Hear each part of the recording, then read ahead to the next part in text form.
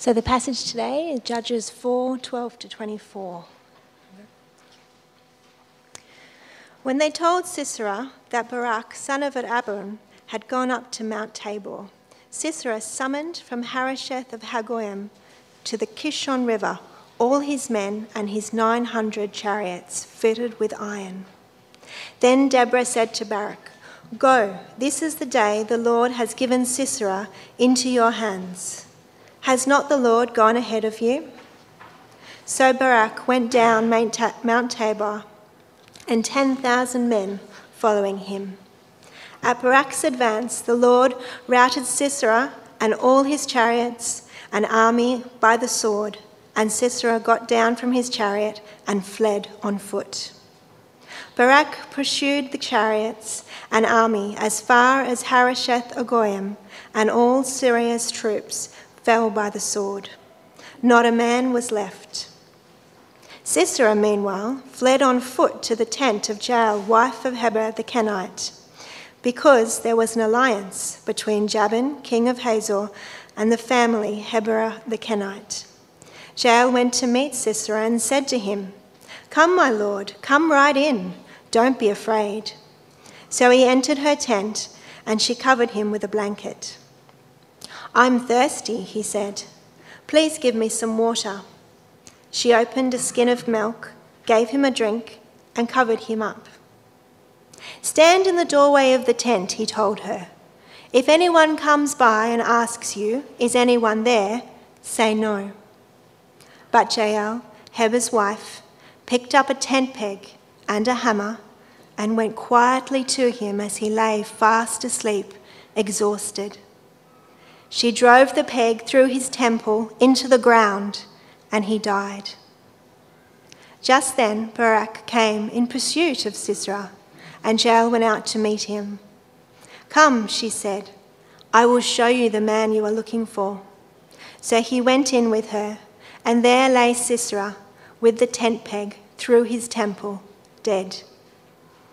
On that day God subdued Jabin the king of Canaan before the Israelites, and the hands of the Israelites pressed harder and harder against Jabin king of Canaan until they destroyed him. Well, looks like you're all sitting there in a bit of a stunned silence, and quite understandably. I mean, what is going on in this chapter? You know, what's that doing in the Bible? How about that ending, with Jael? "Oh, come in, Sisera, come in, you'll be safe. Here, lie here on this mat, get comfy. Oh, a warm blanket? Oh, some nice warm milk to, just you rest." And wham, tent peg through the temple. You think, what is going on? This feels like rather a comic strip, a Marvel comic strip rather than the Bible. We come to this thinking, okay, Bible open, we've got a holy text, God's word in front of us. We want to learn, we want to be edified, we want to grow. And this is what you get. It makes you ask, when we read passages like this, what on earth do you do with a Bible passage like this? How do you handle it? Some weeks when I come to preach, when I come to read the passage, I think, okay, pretty obvious today, pretty good. I think I can work with this. Love others, be generous, tell others about Jesus. Yep, that seems pretty straightforward. And then this passage, how do you even come up with a title? Is this, top tips for defending yourself with unorthodox weapons, or maybe a what not to do when camping with friends? I actually heard one preacher suggest the title, "What to Do When He Snores." So you think, well, what's going on here? Now, we didn't go with any of those, as you can see. But as you can imagine, I spent lots of time this week reading, studying, thinking, praying, what God have you got for us from this account? Now, there is a danger zone when we come to passages like this, really any passage from the Bible, but especially passages from the Old Testament, which are distant from us not only in time, but also culture. And there's a danger that we'll just pull out what we want. We'll say, okay, well, what is this saying to me straight away? Jump straight to us. Well, today what we're going to do is we're actually going to step through the process of how do we take on an Old Testament passage like this. How do we faithfully get out of it what God's saying to us, rather than just reading into it what I want it to say. So to do that, first of all, we're going to take a closer look at this passage. We'll see what it actually teaches us. We'll pull out some of the details. And then we'll step through a 3-part process for interpreting the Old Testament. This is basically what I do when I'm reading the Bible or when I'm preparing a sermon. It's something that any of us can do. So the first thing is to ask, well, what would this have meant for the original audience? And then we can say, well, how do we see this through Jesus? And finally, then you get to the point where you can say, well, what does this mean for me? How do I interpret this and apply this to my life? Now, as usual, we will have a question time after the sermon. I'm a bit nervous with a passage like this, but save up your questions or text them into the same number we use every week. There it is on the screen. But I'm going to pray as we jump into this passage. So please join me. Father God, thank you so much for your word. Thank you that you do guide us and teach us and reveal yourself to us.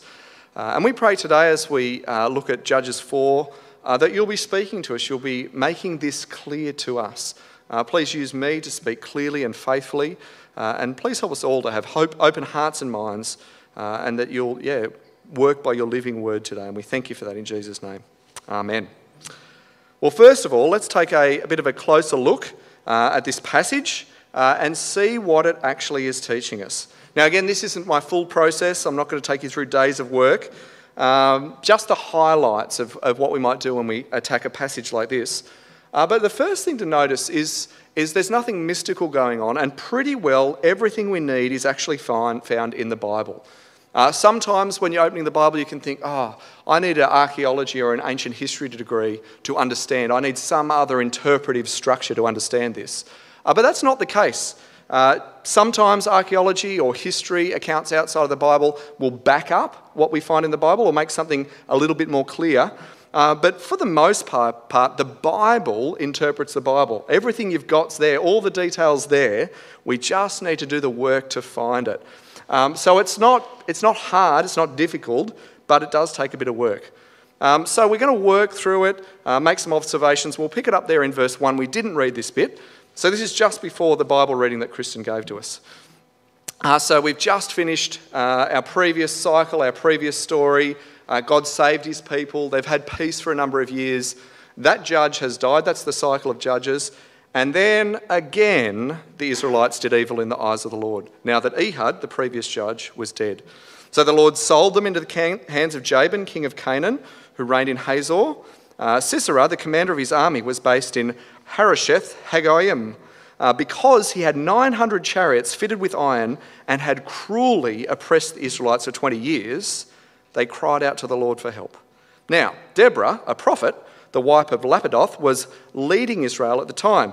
She held court under the palm of Deborah near Ramah and Bethel in the hill country of Ephraim. And the Israelites went up to her to have their disputes decided.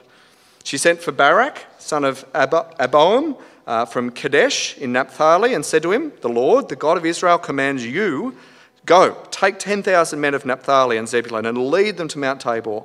I will lead Sisera, the commander of Jabin's army, with his chariots and his troops to the Kishon River and give him into your hands."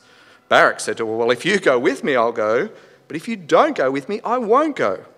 "Certainly I'll go with you," said Deborah, "but because of the course you are taking, the honour will not be yours, for the Lord will deliver Sisera into the hands of a woman." So Deborah went with Barak to Kadesh, and there Barak summoned Zebulun and Naphtali, and 10,000 men went up under his command. And Deborah also went up with him. Okay, so that's the beginning of our chapter. How do we work at noticing things? How do you work at pulling out details that you might have missed? Well, the first thing that's good to do is to ask some questions. So if you've bought one of those little Judges books, I really like those journaling Bibles, that's a great thing. Read it and just write down the questions. You might want to use a pencil or a pacer so you can rub them out, or you might want to do it in pen and just fill out the answers. But write the questions that pop into your head as you read this. You know, what questions come up? Here's some questions that came up for me. I went, well, how does this fit into Judges? How does this story fit into the bigger picture? What's going on with culture in this passage, particularly women? Because it seems like there's something going on in this passage culturally. Another question for me is names and locations. Did you have that one? Who's who? Where are they from? I don't quite understand it. Just lots of long names that are a bit foreign to me. And then what actually happened in the battle? You know, how does this mighty warrior who's been oppressing the Israel for 20 years all of a sudden just get defeated? So they're the questions that I sort of wrote down and went, okay, how will we go about answering these? Well, first of all, we can find it in this passage. First of all, how does it fit in? And this is just the question of context. So it's how does this passage, this chapter, how does it fit into what's before and after it? And this is something we must always do when we read the Bible if we want to avoid taking something out of context. One of my, I guess, little peeves, sorry if you've got one, are those calendars that have like a Bible verse and a sunset or an ocean, and the Bible verse is just out of context. It's like, be strong, God is with you, and you think, oh, that could mean anything. You've got to know where it came from. I need to know the history. I need to know the verses before and after it. I need to know who this promise was that God was giving it to. That's what context is all about. So where does this fit? Well, it fits into that cycle of Judges that we've seen over the last few weeks. This cycle, well, it's really a spiral that gets worse and worse as you go through the book. That God's people forget him, they sin, they start worshipping other gods. God gets their attention by oppressing them, by sending someone in to oppress them. Not as punishment, but to get their attention. I think I said last week, like a parent shouting at their child who's running towards the traffic. You go, okay, I'm not shouting at you for punishment. I'm getting your attention. It might make you cry, but it will make you stop. And that's sort of what happens. So they're oppressed, they cry out, God gets their attention in his distress, God delivers them, there's a time of peace, and then as soon as that judge dies, they're back into sin again. So that's the context, that's where this fits in. And we don't need anything special to see that, you've just got to read the book of Judges. The next question, which is maybe a little bit tricky, is culture. What's going on culturally, particularly with the role of women in this society? Now, we're in a culture where women can do a whole bunch of stuff that culturally they couldn't do 50 years ago or 100 years ago.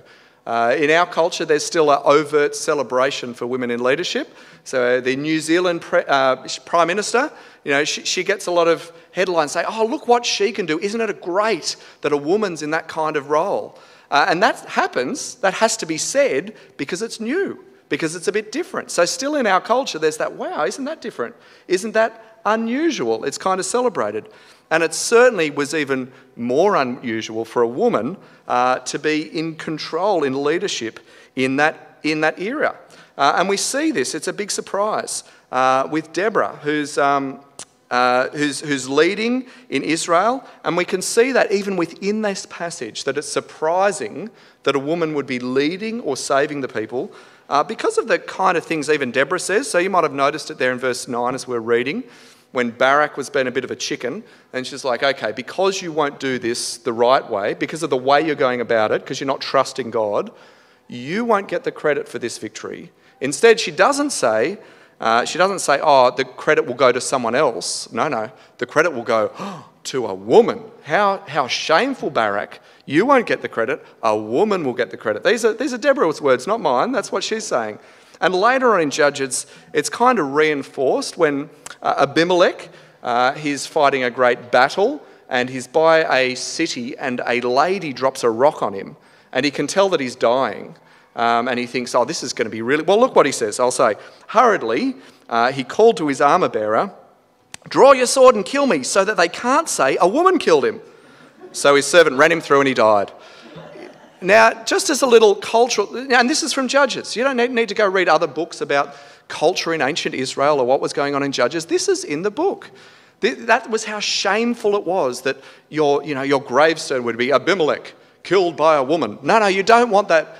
Better to say run through by his armor bearer than to say you were killed by a woman. So that's just cultural what's going on. It is surprising. It's shocking that a woman would be leading and saving Israel at this time.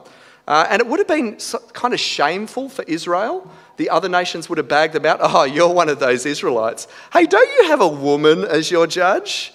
Who would belong to Israel? That's kind of what would be going on. Barak, who we found, he's probably a more natural choice as a saviour, this big, strong, manly war leader. But instead, by contrast, we see Barak, he's not strong and brave and confident in the Lord. He's unsure. He's not confident. He wants that security of Deborah with him. So that's the first couple of questions. How does this fit in? What's going on with culture? What about those names and locations? Now, it might seem obvious to you, and great if it is, but the first thing is get a map. If you've got a Bible that's got some study notes, almost certainly you've got some maps in the back of it, and they're really helpful. And if you don't have one of those, you've probably got a phone in your pocket with Google on it or a computer at home. Just Google it, map of Israel, Judges chapter 4. Bam, that's what I did to get this one. And I went through and found the clearest one. And maps really help us to go, okay, that's where that is, that's where that is. So we'll run through this and I'll sort of show you where it's going to fit.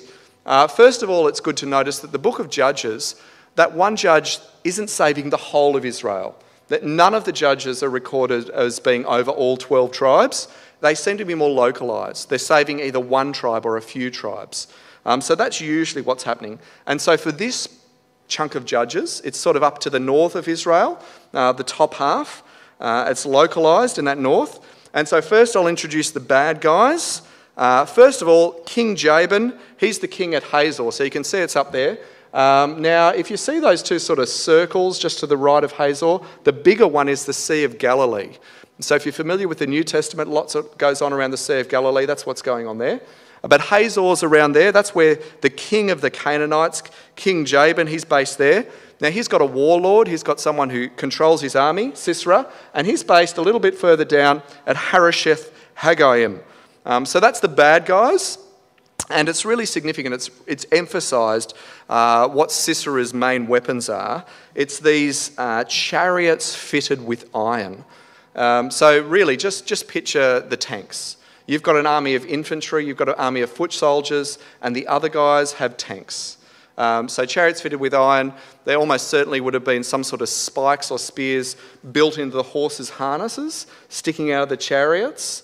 So kind of that gladiator-style chariot who's going to go in and just decimate.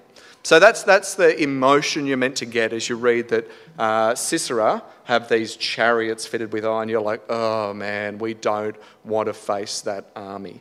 So that's what's going on with the bad guys. Deborah's a bit further down. The chariots, they're based at Harosheth. Deborah's a little bit further down. She's between Bethel and Ramah. And that's where the Palm of Deborah, named after her, was. And she's got her war leader, or the guy she's going to turn to, Barak, and he's based way up near Hazor. So you can see it there, Kadesh, at the bottom of that circle. And he raises his army, the 10,000, from those two tribes, the tribes of Zebulun and Naphtali, who are based between the nasty king and his warlord. So these are the two tribes who are probably most oppressed by Sisera and his army. So that's who are going on. That's what's happening. But what actually happened in this battle? And this is what Kristen read for us, and we'll just follow it through on the map. What happened in this battle? Well, first of all, we see that God had already told Deborah that he would lure Sisera to the Kishon River. So you can see it along there. Sorry, the Kishon River comes down, and he says, okay, I will lure the army with all their chariots down to that area, and that's where I'll deliver them. So that's where Barak and Deborah, because Barak wouldn't go on his own, that's where they go. They base themselves at Mount Tabor. Now, if you read the next chapter, and we won't really deal with that today, but chapter 5 is a song that tells you the account of what happened in chapter 4. And there's some extra details in there, so I encourage you to read through it. Some of the extra details are the other tribes who don't come. So Zebulun and Naphtali, great, you sent your soldiers to help us defeat the Canaanites, but the tribes who thought about it, they get a really bad rap. So Reuben, Gad, Dan, Asher, the city of Meroz, they all get scathing reports in this song. Go Zebulun and Naphtali, down with those chicken tribes who wouldn't come help out. So that detail just comes from chapter 5. That's not coming from anywhere mysterious, just the next chapter. But nonetheless, Sisera hears that they've gathered at Mount Tabor, and he brings all his men his 900 war chariots as well, down to these Kishon river flats below Mount Tabor. Now, I don't know if we've got any war experts when it comes to chariots here. Hands up if you're an expert in chariot warfare. No, well, it's pretty basic. I can give you a crash course. If you've got a chariot, what you don't want is trees and hills. You want flat, smooth ground and no trees. So your dream battleground is a river flat. No trees, no hills, nice and level. You think, okay, that is a good staging ground to slaughter the enemy if you've got an army of chariots. Which I would think, if you're facing an army of chariots, would make you say, let's not fight on the river flats. But that's exactly where God leads Sisera and his army, to the Kishon river flats at the base of Mount Tabor. He said earlier on in the chapter, that's where I'm going to lure them. That's where I want this to happen. And that's what happens. But it was all part of God's plan, because we learn in chapter 5, if you read it, that God sent a storm. So you read through it and you think, well, how did God defeat this army? Well, the river flats, they were thinking, great staging ground. God obviously sent a big thunderstorm in a hurry. Now, it's not quite clear whether he sent a flash flood, because it was pretty low-lying, and they actually washed the army away, or whether the storm just made the ground boggy. And again, no chariot expert, but you've got chariots with lots of iron on them. They're heavy. They get bogged easily, and boggy ground is not your friend. But either way, God sent this storm. He nullified the war chariots, and the Israelite army ran down the Mount Tabor and finished the job. Well, they almost finished the job, because Sisera, he flees on foot. He runs. His army's been defeated, nowhere to go. There's obviously no even horses he can take and ride away, because he has to run. And he stumbles on the tent of Heber the Kenite, which is not far from the battleground. It's just up there, they told us, near Kadesh. So his army run the other way, back towards Hagoyim, and they get defeated up there. And he sort of obviously takes a back road and runs the opposite direction to try and escape, and finds this tent. And because, we read, Heber and the king of the Canaanites have an alliance, Sisera thinks, fantastic, finally a friendly face, I'm going to hide here. And he does seem to get a friendly welcome, doesn't he? Jael, Heber's wife, she welcomes him in, covers him with that blanket, agrees to lie to whoever comes. No, there's no one here. And soothes him into an exhausted sleep with a cup of milk. And that's celebrated in the song. And then you just get this just huge, well, I think it's a bit of a surprise, bam, tent peg to the temple. What a way to die with a tent peg. And, this lady, they're actually a nomadic tribe, so I reckon she's had a lot of practice with tent pegs. It might have been just what lay at hand, but maybe she thought, yeah, I'm pretty good with a tent peg. But this is a risky move for her.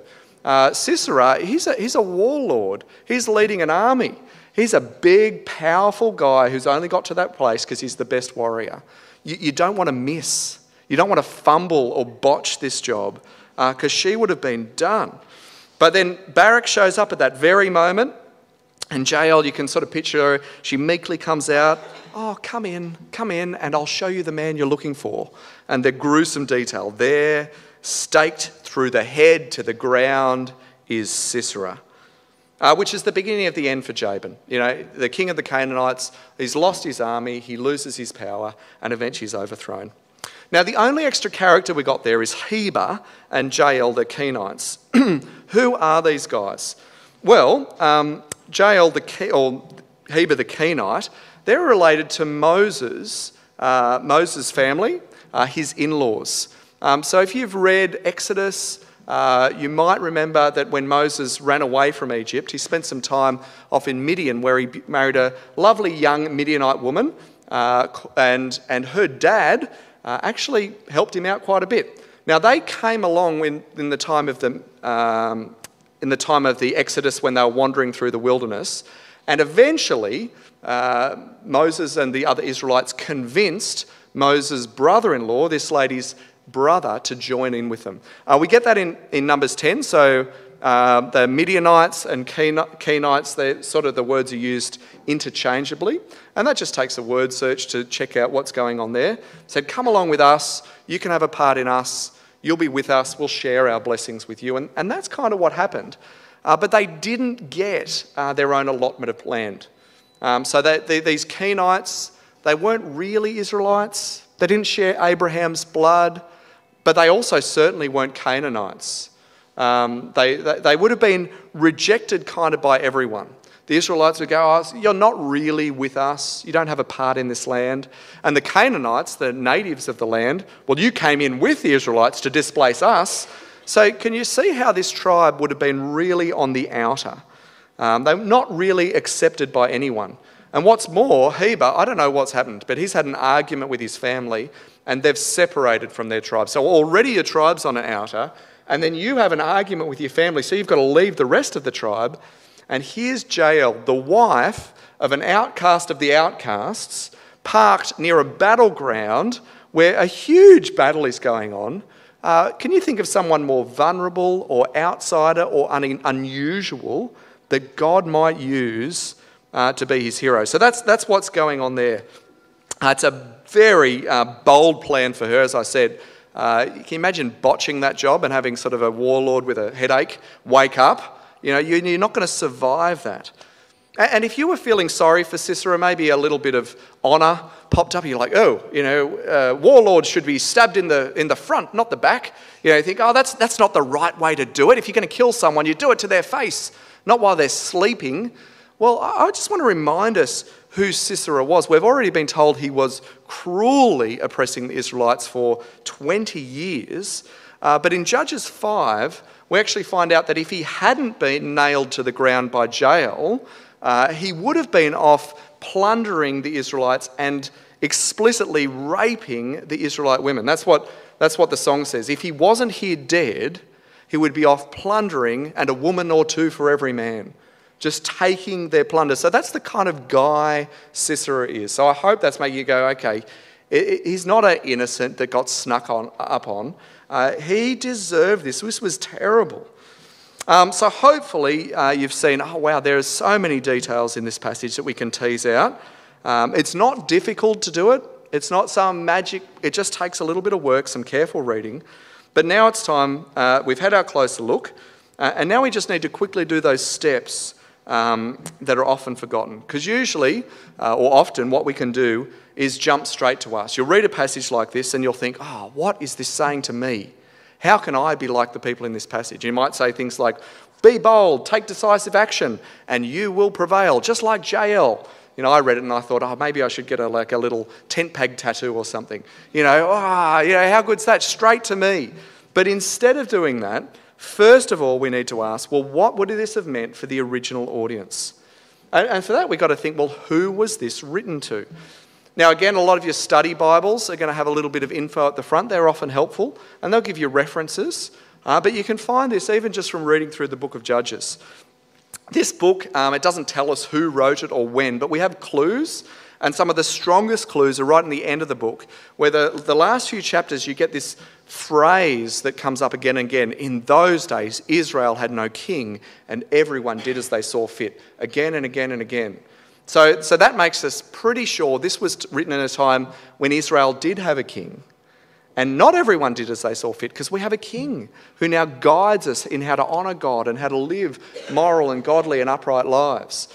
So this is almost certainly written in the time of the monarchy, probably David, looking back into Israel's dark ages when Israel had no king to lead them.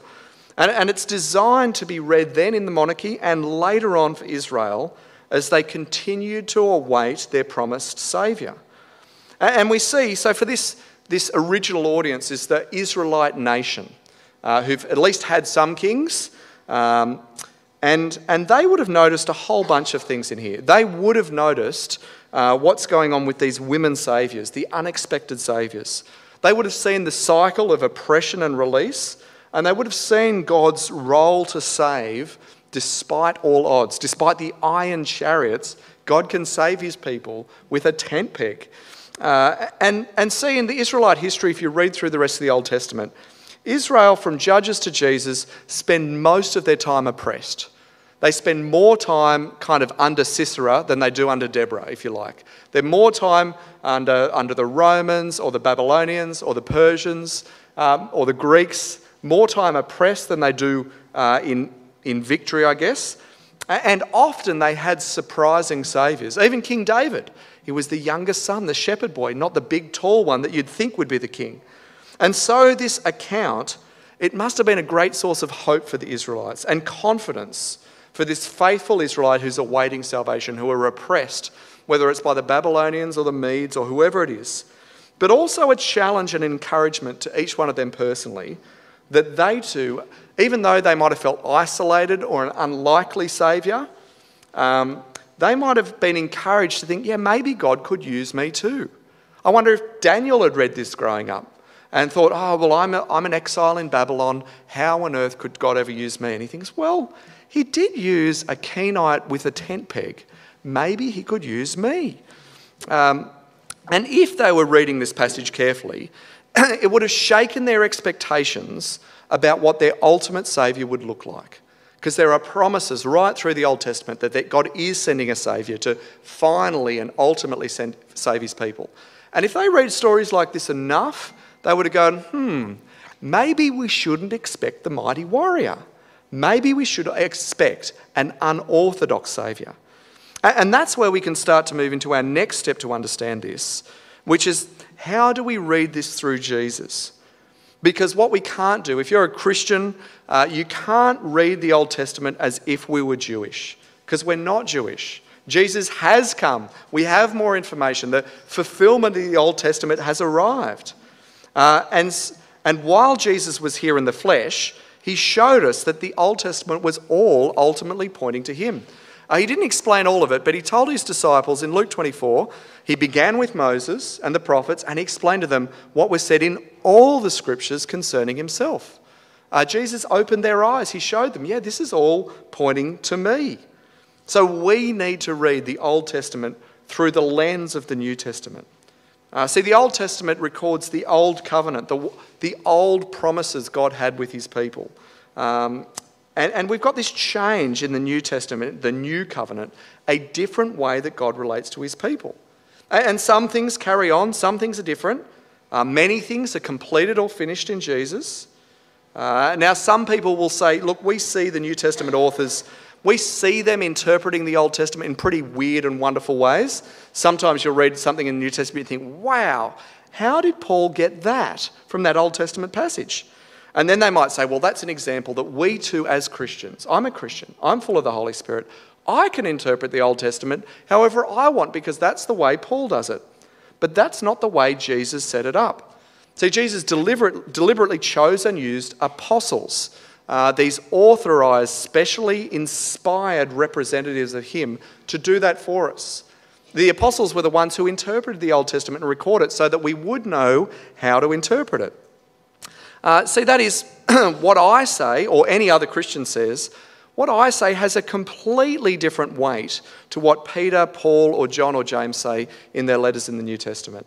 Now, hopefully, I'm going to give you good advice. Hopefully, I'm going to interpret the Old Testament well, but I'm not infallible, and no other Christian has the kind of weight that these New Testament apostles do. So, when we're coming to the Old Testament, we always need to go to the New Testament to see what it says. Often the New Testament is really explicit about the change.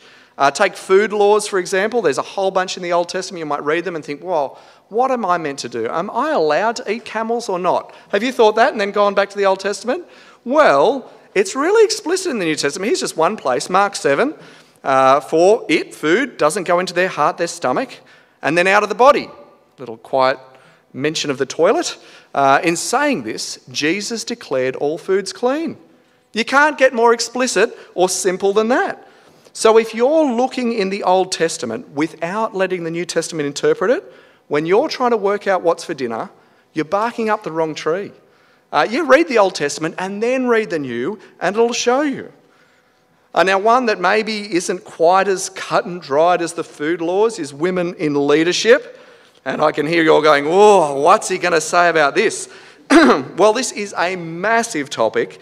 Come and see me. It might be sensitive for you, you might just be interested. But it does come up here. We'll just touch on it here. And we'll touch on it because it comes up in the passage, doesn't it? You can't read Judges 4 and think, whoa, what is this saying about women leading God's people? Now, we might look at Deborah and think, women can lead in any role in God's people because she is a prophet, she is a judge, she's the deliberator of their arguments. Fantastic, case closed. But if we're looking in Judges 4 and failing to search out what the New Testament says on this topic, we're not going to land where Jesus lands on this. Well, let's have a very quick look what the New Testament says. I won't go to all the passages.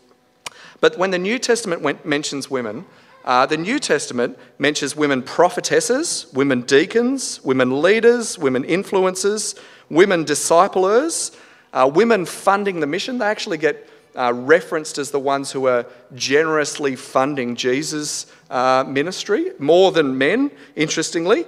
And they're all celebrated and encouraged. See, our culture thinks that the Bible doesn't have much good to say about what women can do. This is huge and explicit. But the New Testament also indicates really strongly that the role of elder overseer and the task of preaching is to be restricted to men who meet a whole bunch of other qualifications. So it's not just any man, might I say. So I say, if you're a guy, you qualify. No way. There are a whole bunch of other restrictions which I am working really hard to live up to. And again, this is a way bigger topic. And if this is an issue for you, come chat to me. But the point I'm making is that in every Old Testament passage, we need to read it through Jesus. You can't just take it and read it as if you were Jewish, unless you are actually Jewish and deny Jesus the Messiah. Then go for it. But if you're a Christian or if you recognise the New Testament, we've got to read the New Testament to understand what this passage means for God's people in Christ. Now, there are lots of other themes in this chapter to pick up, but the other big one that I just want to flag today is that we see God saving through apparent weakness or foolishness. And that's really clear in this passage, isn't it? Because in that culture, you've got a woman leader, you think, okay, that's a weak nation. And in that culture, well, in any culture, can you imagine a plan to kill a warlord with a tent peg? Yeah, that's a great way to bring that nation down. You know, we'll have Jael do it with her tent peg. That's a foolish plan in the world's eyes. This is a weak nation in the world's eyes. It's very clear. That's God's big plan. It seems ridiculous. But in this and other Old Testament salvation stories, God almost always is unorthodox in the way he saves. You just read through them and you think, okay, how is this unconventional? How is this surprising? How is this unorthodox? And you'll find it again and again and again. And the New Testament picks this theme up and takes it all the way to Jesus. We'll just go to one passage, 1 Corinthians chapter 1. I'll pick it up there in verse 20. Where is the wise person, Paul writes? Where is the teacher of the law? Where is the philosopher in this age? Has not God made foolish the wisdom of this world? For since in the wisdom of God, the world through its wisdom did not know him, God was pleased through the foolishness of what was preached to save those who believe. Jews demand signs, Greeks look for wisdom, but we preach Christ crucified, a stumbling block to Jews and foolishness to Gentiles. But to those who God have called, both Jews and Greeks, Christ is the power of God and the wisdom of God. For the foolishness of God is stronger than human strength. See, God doesn't use the storybook heroes to save his people. He doesn't pick the one that you think is going to be.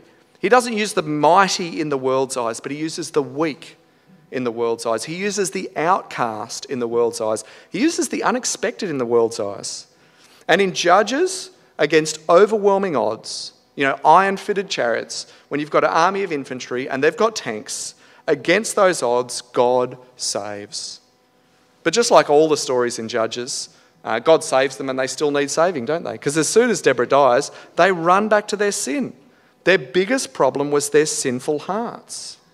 And it's the same for us. See, our overwhelming odds aren't out there. Our overwhelming odds, it's not the government, it's not some enemy out there who's going to squash us. Even in other nations where there is real and fierce opposition to Christianity, their biggest obstacle is not out there. The biggest obstacle is always in here. It's always our rebellious hearts. And God's salvation for us, the cross, it looks weak and foolish and unorthodox. Now, what a plan. I'm going to come and die to save people who've already proven that they don't deserve to be saved. That is a foolish plan, but that's what God does. That's just what Jesus does. Even the Apostle Peter, he struggled to accept that, didn't he? When he first heard that Jesus was going to die on the cross, he said, no, don't do it. That's a silly idea. Jesus offering himself on the cross to take the penalty for our sins is way more unorthodox than a woman with a tent peg. You know, Jael looks like just an orthodox hero compared to the way Jesus saves on the cross. But through what the world sees as foolish, God wins this greatest victory. And the salvation he brings, it doesn't just last a human lifetime. It doesn't last 10 or 20 or even 40 years. It lasts forever. So we have looked closer, we've dug in, we've had a quick look at what the original audience saw, what it meant for them. We've thought, well, what does this mean for us through Jesus? And now, finally, you can say, well, what does this mean for us? And it might seem foolish to the world, but the first thing this means for us is run to the cross of Jesus. Run to the cross of Jesus. Just a couple of verses before that we read before. For the message of the cross is foolishness to those who are perishing, but to us who are being saved, it is the power of God. If you haven't run to Jesus to deal with your sin, I want you to stop thinking of any other application. It's no point trying to be a better person. It's no point trying to be brave. It's no point trying to do good. None of that will help you at all if you haven't run to the cross and found forgiveness of your sins. It might help you in this life for 10 or 20 or 40 years. It might help improve your life to be a better person, but it won't help you eternally. We must get this sorted first. And once you've done that, if you've done that, we should also take encouragement in these chapters that God chooses and works through people who are seen as unusual or weak. If you've already found forgiveness in Jesus, it's important that we note that God has surprising tools. Deborah and Jael, it's a big surprise. Actually, I haven't got the reference here, but I'll just read it. 1 Corinthians 1:26. I don't think it's there in a couple of bits, is it, Rob? Oh, no, there it is. 1 Corinthians 1:26. Paul writes on, so this is after he's talking about the foolishness of the cross. Brothers and sisters, he's talking to Christians, think of what you were when you were called. Now, this isn't very flattering. Not many of you were wise by human standards, sorry. Not many of you were influential. Not many were noble birth. But God chose the foolish things, and he's pointing at his audience here. God chose the foolishness of the world to shame the wise. He chose the weak things of this world to shame the strong. God chose the lowly things of this world and the despised things and the things that are not to nullify the things that are, so that no one may boast before him. It's because of him that you are in Christ Jesus, who has become for us the wisdom of God. That is our righteousness, holiness, and redemption. Therefore, as it is written, let the one who boasts, boast in the Lord. And haven't we seen that from this? Deborah and Jael, culturally, they can't do it. They're outcasts. They're on the edge. Well, what about Barak? You know, I was a little bit nervous using Barak as an example here because he's a bit of a wuss, isn't he? Deborah's bold. She's strong. She's brave. She trusts God. And Barak says, I'll only go if you come with me, Deborah. But I actually, when I think about it, I kind of resonate with Barak because he failed. He failed to do what was right. He failed to trust God. And there have been many times in my life as I look back, when I look back and I say, I failed there. I got friends and family members who I didn't witness to as I should have. I got opportunities I didn't take because I was a bit of a chicken, because I was scared of what would happen. There's lots of failures in my story, and I suspect as you look back, you've got regrets and failures too, and you think, maybe you think I resonate with Barak too. But did God chuck him out? Did God say, okay, you didn't listen to me, you didn't trust me, you wanted Deborah to come along? No, he said, I'm still going to use you, Barak. I'm still going to use you with just 10,000 measly foot soldiers to wipe out the might of King Jabin. Now, this is encouragement. If you've got failures in your past like I do, if you think, I'm a bit of a dud, I've stuffed this up a few times, you're God's specialty. He loves using people like us to get his jobs done. But don't seek to do it on your own. Don't think, I've just got to get stronger and then I can do it. We've got to do it in God's strength. trusting his plan, his promises. Even if you don't understand them, like Barak. Even when the world thinks that you're odd, like Deborah. Even if you're going to risk everything to do it, like Jael. To trust him, this mighty salvation in the unorthodox way of Jesus. God does this through his people too. Now we're going to sing, the band's going to come on up, because chapter 5 is a song. We're not going to sing chapter 5 of Judges. But chapter 5, if you read it, it celebrates the unorthodox way God saves. It celebrates the women. It celebrates Jael. It celebrates the 2 tribes who came and talks about the 5 who didn't. And the song we're going to sing is a great one that actually celebrates the cross.